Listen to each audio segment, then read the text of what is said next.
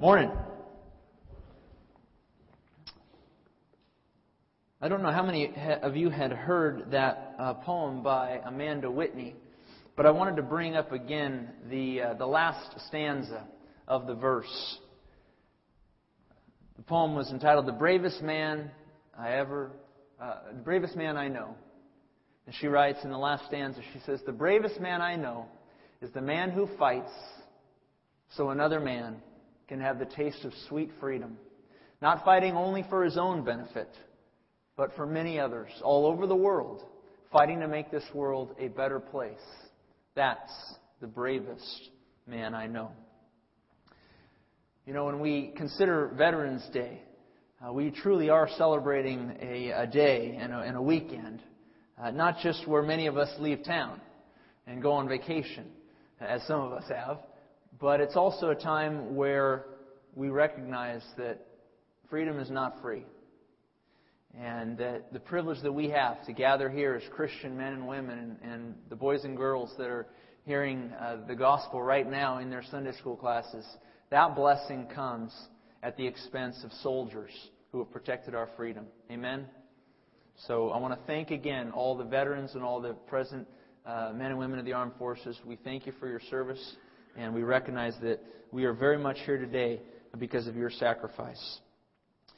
And this brings us to a transition into the title of today's message and the theme of today's message. The title here today is "A Prayer for Undeserved Relief." A prayer for undeserved relief. Just as we, as Americans, we really just don't deserve the great bounty and prosperity that we've had over the hundreds of years of this country's existence. We have been blessed on so many levels. Well, today, Daniel, in Daniel chapter 9, is going to speak about some undeserved blessing, undeserved relief that is about to come to the people of Israel. Turn in your Bibles to Daniel chapter 9. Daniel chapter 9. And this will be, we're continuing our study in the book of Daniel. This will be our last study in Daniel for the calendar year. We're going to take a break for a little bit and come back to it in January. So Daniel chapter 9, we're going to begin in verse 1 today and go through verse 19. Daniel 9, beginning in verse 1, we're going to take it step by step today. Daniel writes this.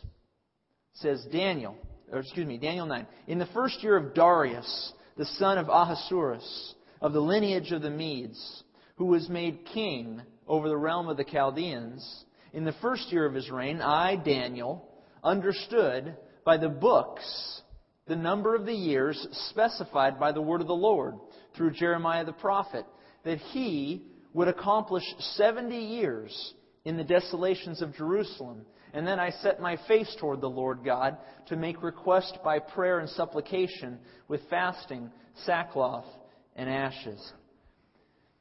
Okay, where are we in time again? We always ask that question with Daniel because in every successive chapter it seems that we're moving around in the time frame of the Babylonian captivity.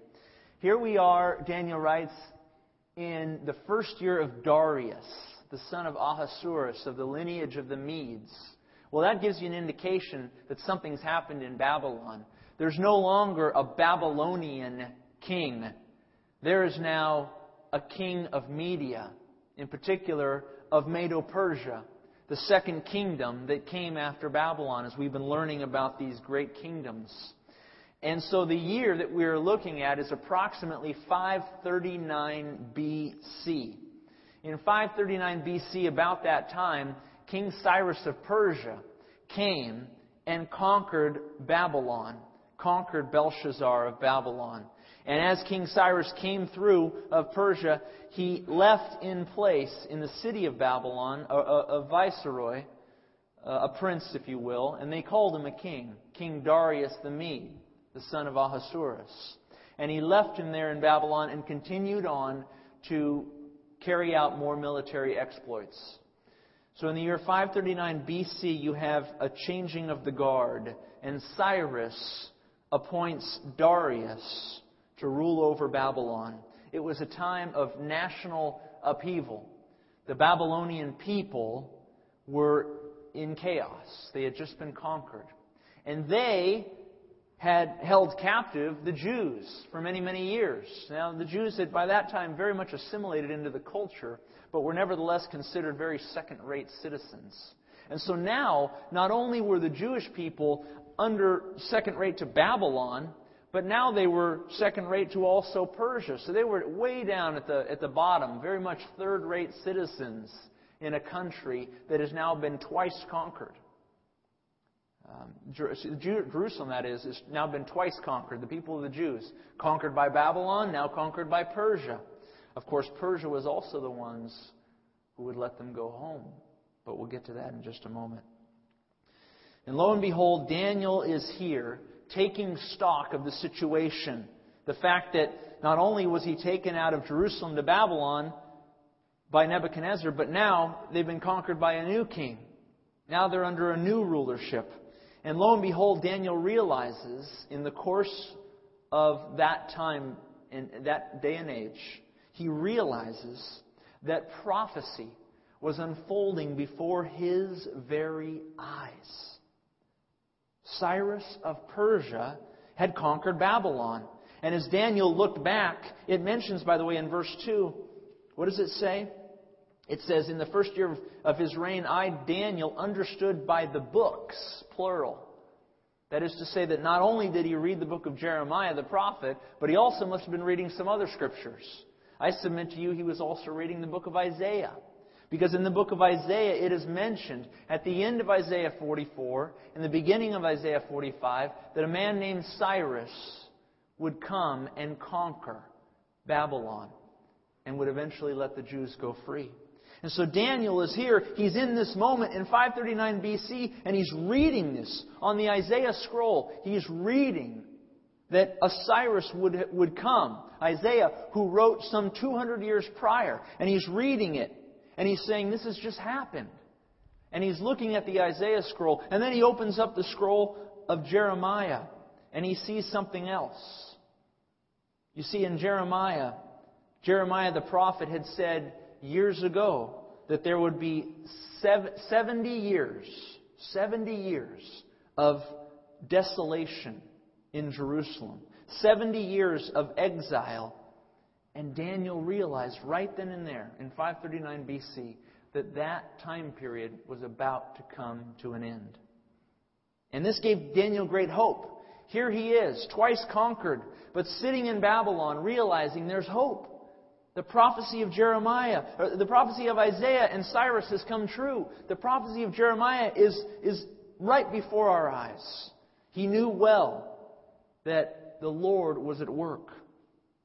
But he also knew why Israel had gone into captivity in the first place. She had gone into captivity because of her great sin. And Daniel had seen it with his own eyes. He was in Jerusalem when it happened. All of it had unfolded just as Jeremiah the prophet had said it would. Notice what Jeremiah said in Jeremiah 25. This is perhaps a portion of the Jeremiah scroll that Daniel read. This is what Jeremiah said. I, Jeremiah, have spoken to you, Judah or Israel, but you have not listened. And the Lord has sent to you all His servants, the prophets, but you have not listened. They said, repent now everyone of his evil way and his evil doings. Do not go after other gods to serve them and worship them. And do not provoke me to anger with the works of your hands, and I will not harm you. Yet you have not listened to me, says the Lord. Verse 8. Therefore, thus says the Lord of hosts, because you've not heard my words, behold, I will send and take all the families of the north, says the Lord, and Nebuchadnezzar, the king of Babylon, my servant, he will bring them against this land, against its inhabitants, against the nations all around, and I'll utterly destroy them. And this whole land shall be a desolation and an astonishment, and these nations shall serve the king of Babylon for 70 years. Daniel's excited. The 70 years appear to be coming to an end, but he's also a little bit trepidatious because he knows that the very reason Israel went to Babylon was for her sin, and yet as he looks around and he sees his fellow Jews, he doesn't see much change. He doesn't see much of a change of heart. And so he's concerned that His own countrymen have not learned their lesson. Israel was sent into slavery because of sin. And even now, 70 years almost finished, it could hardly be said that the Jews had learned their lesson. And so what does Daniel do? He prays. He prays. Why does he pray? Because having been reminded again of Jeremiah's prophecy, he knows that his countrymen are this close to redemption. They're this close to freedom, but that their hearts are still far from God. He knows that the 70 years, that they're almost up. But he also knows that God may yet prolong it if the people do not respond to Him in repentance and seek forgiveness. And so, on behalf of the people, Daniel prays. What does he pray? Beginning in verse 4. And I prayed to the Lord my God and made confession. And I said, O Lord, great and awesome God, who keeps His covenant and mercy with those who love Him and with those who keep His commandments, we have sinned and committed iniquity. We have done wickedly and rebelled, even by departing from Your precepts and Your judgments. Neither have we heeded Your servants, the prophets, who spoke in Your name to our kings and to our princes and to our fathers and to all the people of the land. O Lord, righteousness belongs to You, but to us the shame of face. As it is this day to the men of Judah, to the inhabitants of Jerusalem and all Israel, those near and those far off in all the countries to which You have driven them, because of the unfaithfulness which they have committed against You. O Lord, to us belongs shame of face, to our kings, our princes, our fathers, because we have sinned against You. To the Lord our God belong mercy and forgiveness, though we have rebelled against Him. I'm teaching my wife and I are teaching our daughter how to learn the alphabet, A through Z, and she loves the letter M for Mallory. And she's watching Bennett. And Bennett's starting to write his name a little bit, little by little. He's getting all his letters down, and we got a nice view of his name. It's about this long on the refrigerator, so he makes very big letters. But Mallory, she's starting to write an M. And we're just amazed how she can do it. And my wife always says, okay, Mallory. And she gets the crayon or the color, and she says, okay. And she looks at Mama, and Mama says, ready? Up, down, up, down. Up, down, for an M. And Mallory's getting it. She's starting to say it to herself. Up, down, up, down. As you look at this portion of Scripture, there's something that's very noticeable.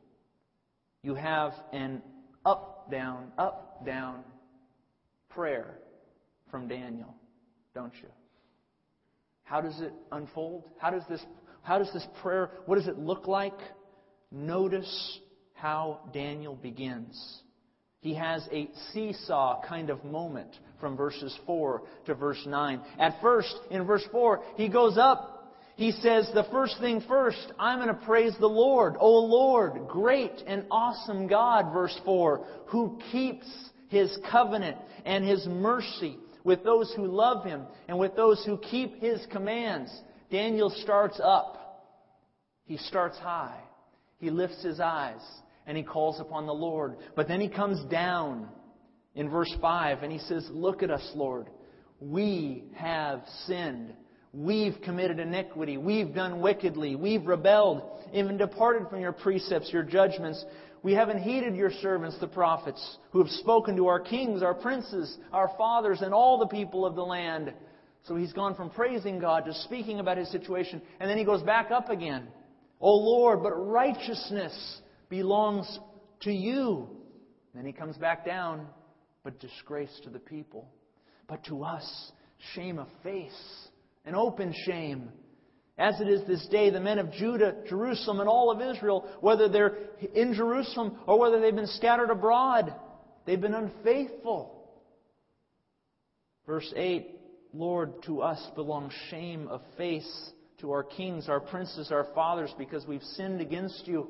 Up, down, and then up in verse 9. To the Lord, though, to the Lord our God belongs mercy, forgiveness, though we've rebelled against Him.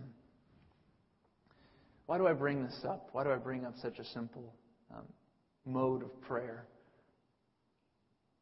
The dialectic within Daniel's prayer, the up, down, the give and the take, that dialectic is a very helpful model in prayer.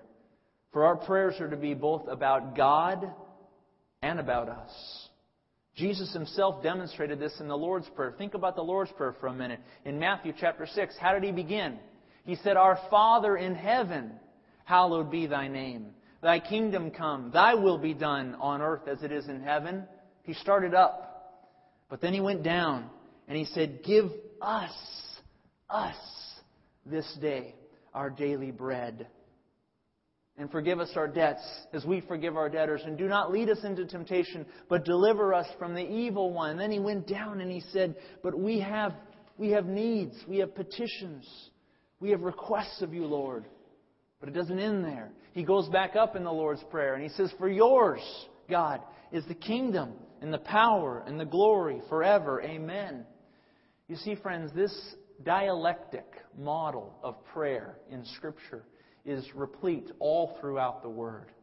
It is a helpful model for prayer, and it is spawned off many popular ideas for how we ought to pray. In fact, there's one popular acronym that many of you may know. It's called the Acts of Prayer, and I want to share it with you if you don't know it. It's a very helpful one. The Acts, A-C-T-S. A begins for adoration. The first thing we need to do in prayer is to adore the Lord, to worship the Lord. We need to lift up our voice to Him and cry out to Him and praise Him for who He is and what He's done. Because no matter what we're going through, He deserves our very best. The words of our lips, the praises that we can give Him. But then comes C, confession. Up, down, Lord, we have sinned. We've done wrong. We've not been becoming of You. We've not acted like we ought. And we're sorry. Then comes thanksgiving. But God, You are a great God. And You are a merciful God. And You are an ever patient God. Long-suffering with me. No matter how many times I commit that sin, You wait and wait and wait. And still yet You want to bless me. And so knowing that, I come to S. I supplicate. I request. I petition You. Supplication is the S. I cry out to You because I know, A, You are worthy of my praise. That even though C, I've confessed my sin, D, I can give thanks that You are a God who understands and who is patient with me. And so I can come to You and bring my petitions. Adoration, confession, thanksgiving, supplication, the acts of prayer. How many of you have heard that before? Okay, about half of us. That's good. I've known it probably since I was a teenager. I'll be honest though, I sometimes I fail to use this. Sometimes I fail to use such a simple model for prayer, which is exemplified in the book of Daniel chapter 9, which is exemplified in the Lord's Prayer in part. This dialectic, this back and forth between the Lord and us, the Lord and us. If this model is helpful to you, then I urge you to use it. If you keep a prayer journal, jot down an entry under each category per day. The give and take method of prayer. Your relationship with God is bound to grow if you do this. If you're looking to get more intimate with Him, then this is a way to do it, is it not? Consider that give and take relationship that you have with your spouse, that you have with your mother and father, that you have with a brother or sister, that you have with a friend. That same give and take is how we ought to be communicating with the Lord in prayer. I hope that you'll take some of these methods to heart. But let's not lose ourselves in methods and in techniques. I don't want you to miss the content of Daniel's prayer, for it is a powerful one. Remember why Daniel's praying. He's praying because he knows that the time of his 70 years is almost up. And so how does he begin his prayer? He appeals to God's covenantal mercy He appeals to God, reminding Him that He is the one who keeps His promise. Verse 4, "And I prayed to the Lord my God, and I made confession, and I said, O Lord, great and awesome God, who keeps His covenant and mercy with those who love Him and with those who keep His commandments." The first thing Daniel appeals to is the covenant of God, the promise of God. And why? Because he knows that even though those 70 years are almost up, that the people of Israel haven't changed much yet. The people of Israel, they were sent into exile because of their sin. And Daniel's concerned that not a lot has changed.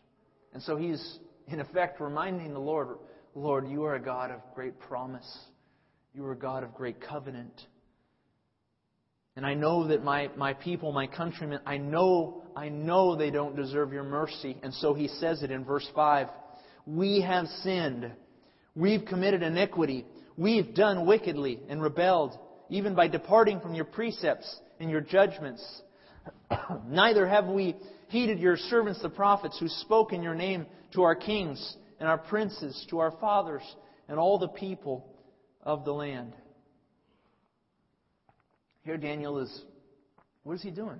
He's praying on behalf of everyone. You know, a lot of times, Ray stood up here today, and other elders and other people of the church come and they pray. What are they praying for? They're praying on behalf of the whole church, right? When we come to the microphone to pray, we're praying on behalf of the whole church. We're calling upon the Lord as a corporate body. And here Daniel is confessing, not necessarily private sin, but the sin of his people, the sin of Israel, the sin of his brothers and sisters, of his countrymen. He was personalizing it for his people in an effort to identify with them, to recognize before the Lord that I stand with my people, as bad as they've been. I'm a representative of them. You know, as I was reading verses 5 and 6, I couldn't help but personalizing it for myself. I mean, here Daniel is, he's thinking of his country, right? Of his people, Israel. That's his focus. And naturally it is. But when you and I read this, sometimes we get caught up in that just pertains to Israel. But really, if you were to personalize it today, I don't think it'd be a far cry from our situation here in the United States. America has sinned, committed iniquity. America has done wickedly and rebelled, even by departing from your precepts and your judgments. America has not heeded your servants, maybe the preachers, the teachers, the pastors, the elders, who speak your name to, not the king, to our president, not the princes, but to the elected officials, to the governors, to the fathers, to the people of this land. Daniel's praying this 2,500 years ago. And if I substitute Israel for the United States, or for quite many other countries today, it seems that the prayer is just apropos, is it not? We're in a mess these days. We're in a moral mess. We're in a spiritual mess. We're in an economic mess. Just the other day, my wife and I, we were laughing because we were thinking of the story that we remember at the start of the recession. At the start of this recession, so what was that? About 2007? About-ish? Okay?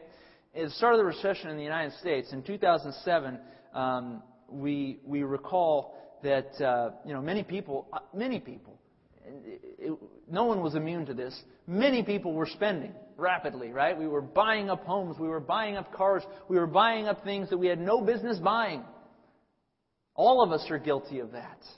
But there was one situation in particular where we saw a family that we knew of, not here. They purchased this huge vehicle, this gorgeous, very expensive, way too expensive vehicle. I'm not going to say what it was.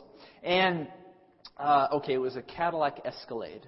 You guys ever seen those Cadillac Escalades? Okay, those are very nice vehicles, and if you have an Escalade, I'm not here to offend you. But not only did they get the Escalade, they got the highest of the highest of the highest model. It had like gold-plated rims, we're talking, all right? You seen one of those Escalades? A few of you. Okay, so there's this Escalade they bought, exorbitant price, even an exorbitant interest rate, but it didn't matter because they could handle the monthly payment, business was good, money was good. It wasn't a year later, 1 year later, that same family was having to turn in their car, to turn in the Escalade for a failure to make their payments due to a change in the economy. And as the time neared for them to turn over the car, we heard them complaining and grumbling. They were grumbling about how highly priced the car was and about how ridiculous the interest rate had been. They were complaining and grumbling how the dealership had ripped them off. And they were blaming the dealership and the company for their own economic overreach. And I thought to myself, amazing. That's amazing. Here they were 1 year ago showing off the greatest purchase they'd ever made. And not 12 months later, they were ripping the very people who had sold it to them. They were ripping the very company and dealership, saying, what a ridiculous price. What a ridiculous interest rate that was. And I think to myself, that's shameful. The Bible says, as much as it depends upon you, hey, pay your debts. Take ownership when you make a mistake. Don't shift blame. Don't try to cheat another. You might say, well, but Pastor, look at all the banks and look at all those giant corporations. Are they not cheating us? Probably. Probably. But you know what? There's someone who's going to take care of that. And it's not you. It's the Lord. The Lord's going to take care of it. He says, vengeance is mine. I will repay. So you concentrate on yourself, on your own sin, on your own overreach, on how you failed to pay heed to God's Word, on His Spirit's guiding, to the teaching and counsel of a pastor, of an elder. You hold yourself accountable. Here we are, 4 years into a recession. All of us have been pinching the belt. But some of us are going to start blame shifting. And you're going to start to see that blame shifting increase in time. People aren't going to take responsibility for themselves. They're not going to take responsibility to even make deeper cuts, more painful cuts, that all of us may need to make one day. I think the Bible would have us do whatever it took on our end to live honorably. To not sit there worrying about who's cheated us. To leave that in the hands of the Lord. Daniel was not interested in shifting blame in verses 5 and 6. He was not interested in shirking off the responsibility and saying, well, God, there was a lot of excuses. There was a lot of idolatry at the time, and the people, they just kind of fell into it. You know, we've been there so long, 2 or 3 generations, and we had children there, and, you know, God, those Babylonians, they were kind of fun to hang out with. And so we just kind of adopted their gods and their religion and their way of life. Do you hear that from Daniel? No. You hear him resolute saying, we take responsibility. He says, I take responsibility for my people. Hear Daniel, a holy man, saying on behalf of the people, I want to say to you, God, we are sinners. We've committed iniquity. We've done wickedly. We've rebelled. Verse 7. But, O Lord, righteousness belongs to you. To us, the shame of face, as it is this day, to the men of Judah, to the inhabitants of Jerusalem, to all of Israel, those near and far, in all the countries to which you've driven them, because of the unfaithfulness which they have committed against you. O Lord, to us belongs shame of face, to our kings, to our princes, to our fathers, because we've sinned against you. To the Lord our God belong mercy and forgiveness, though we've rebelled against Him. While God, you are righteous, we are shameful. Twice Daniel says, that to Him belongs shame of face, to His people. And not just to Him, but to the kings, to the princes, to the fathers, to those who were to lead Israel, to be the guides of Israel, to be the wise men of Israel. And so also we might say the same of our nation. Shame to us, shame to our leaders as well, who have guided us down this path. How have we acted shamefully before God? What are you doing now that is shameful? What are you doing at work that is shameful? What are you doing at home that is shameful? What are you doing behind closed doors that is shameful? Daniel, the word of the Lord here is saying, confess it. Repent of it. Don't shirk responsibility.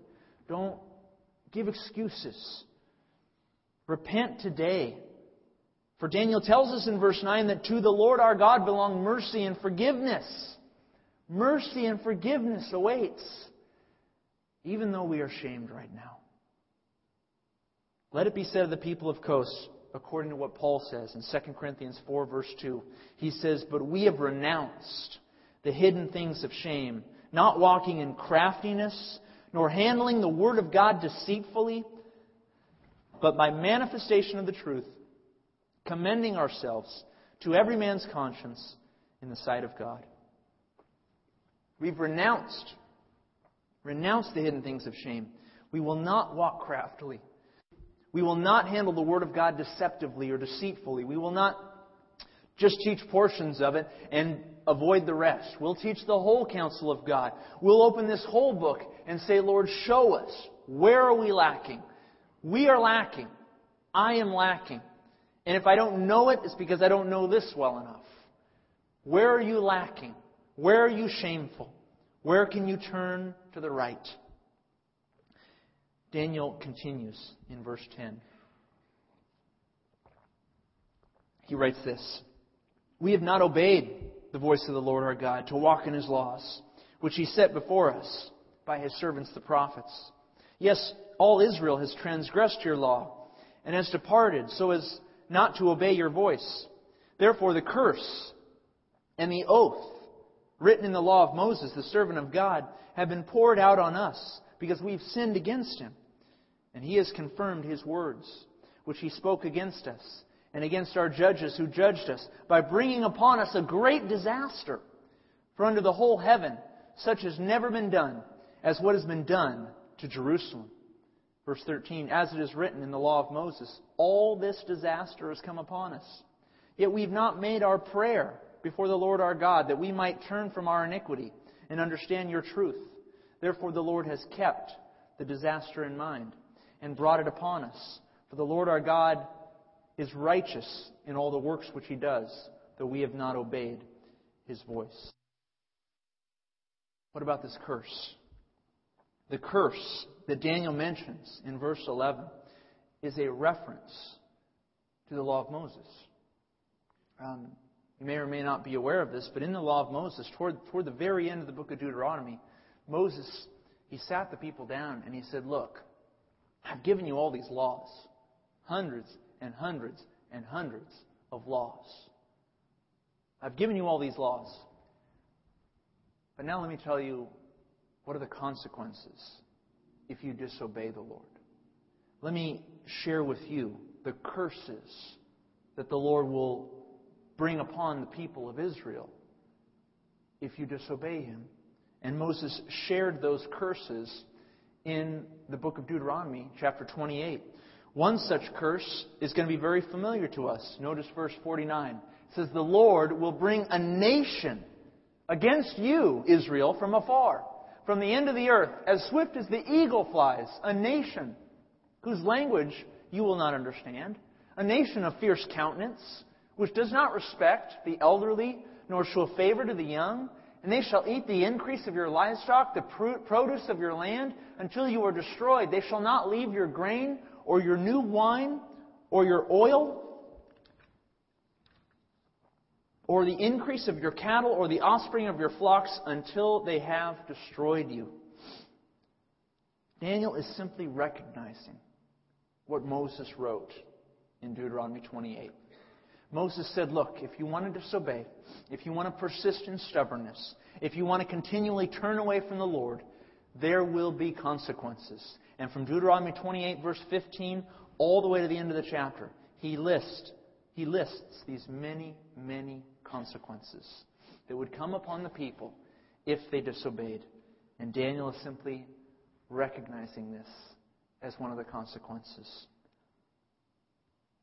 When Israel sinned and sinned and sinned and sinned, God brought the curses of Deuteronomy 28 upon her, just as He said He would. But thankfully, we're not a part.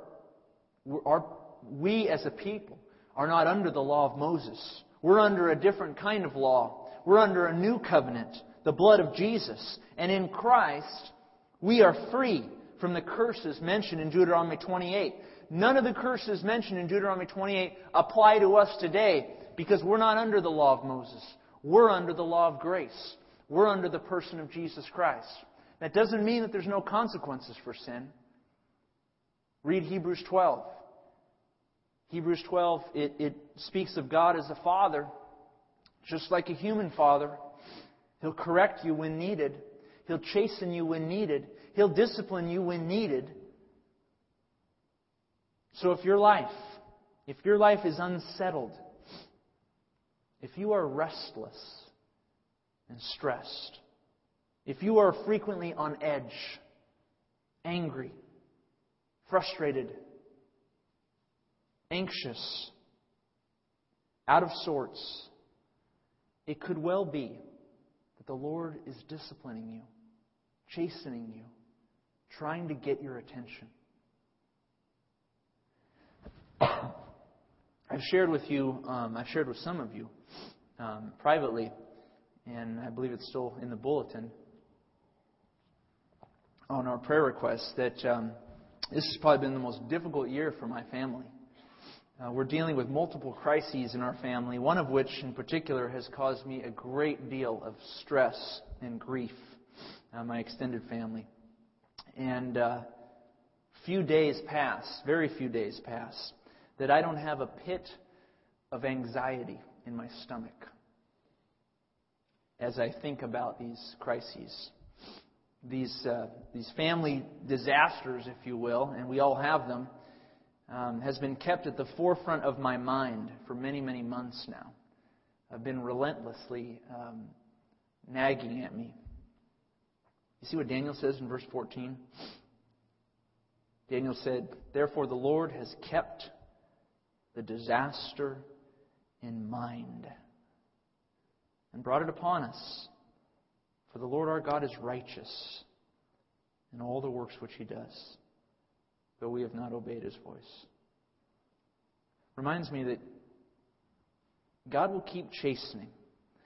He will keep refining. He will keep disciplining as long as we need it. I know the Lord wants me to let go of my anxiety about my family, but I'm fighting Him on it. My wife can attest to that. I don't want to let go. Neil is one who solves problems. Neil is one who brings solutions. And when Neil can't bring a solution, it really irks him. Anybody identify with that? When I can't solve a crisis or a disaster, it troubles me to no end. And I have no doubt that God is leaving this anxiety in me and this grief in me because I'm trying to hold on to it unnecessarily. And so I ask you, what aspect of your life is unsettled? Where are you restless, stressed, angry, bitter? Could it be that the Lord is trying to teach you something? And sometimes you don't even want to learn the lesson. I know. You say you do. Yes, Lord, teach me. But in your heart of hearts, you don't want to let go. You don't want the Lord to reach in and yank you out. But that's just what He does sometimes. Notice verse 15. And now, O Lord our God, who brought your people out of the land of Egypt with a mighty hand and made yourself a name, as it is this day, we have sinned. We've done wickedly.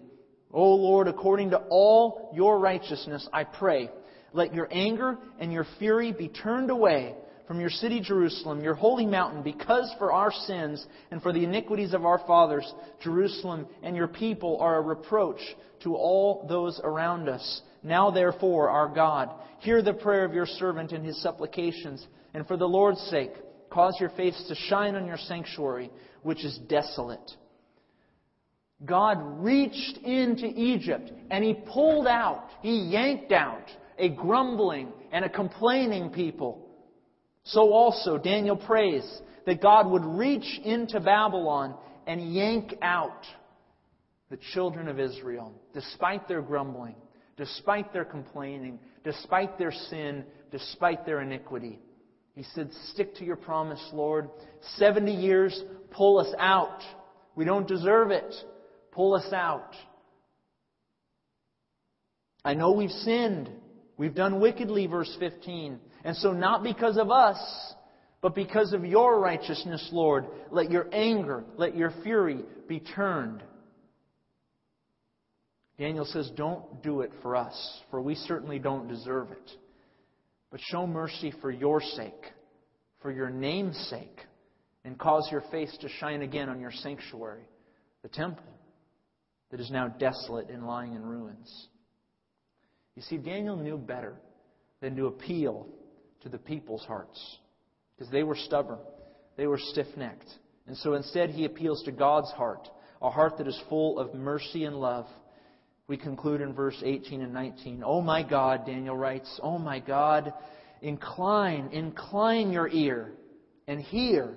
Open your eyes and see the desolations and the city which is called by your name. For we do not present our supplications before you because of our righteous deeds. There are none, but because of your great mercies. O Lord, hear. O Lord, forgive. O Lord, listen and act. Do not delay for your own sake, my God, for your city and your people are called by your name. I cling tightly to the words of verse 18. I do not present my supplication, my petitions, my requests before you because I'm good. Far be it from that. No, I pray, I call out to God because I know that He is a great and merciful God. All that we are is because of the mercy of Christ. In and of ourselves, we are but empty vessels. But because of the Lord's mercy, we have hope. And so when we pray, we don't appeal to our own righteousness. It's true that the prayer of a righteous man availeth much. But the righteous man doesn't appeal to his own righteousness to get his prayers answered. We appeal to the mercy of God. O Lord, hear. O Lord, forgive. O Lord, listen and act. A plea, a cry for help. Daniel knows the exile. The slavery is almost over. But he knows the people aren't ready to break off the chains just yet. And so he cries out, O Lord, hear. O Lord, forgive. O Lord, listen and act. The time of slavery is almost over.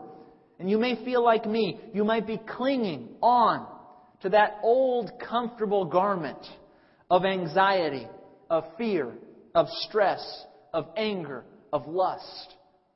O Lord, hear. O Lord, forgive. O Lord, listen and act. You may not even know how to pray anymore. You may not even know what to pray for. You may not even be sure that you want your prayer even answered because you like that comfort of that anxiety in your pit.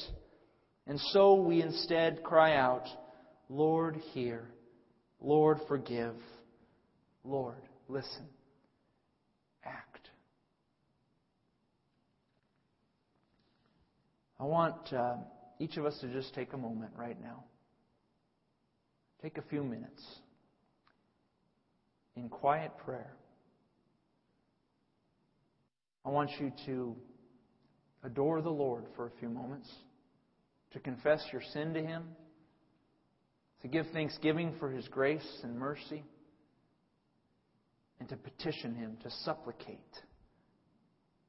and to ask Him to bless you, to do good things in your life.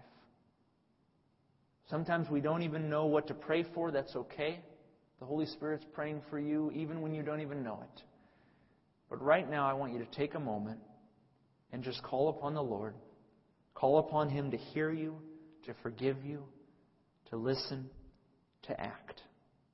Take a few moments in quiet prayer right now.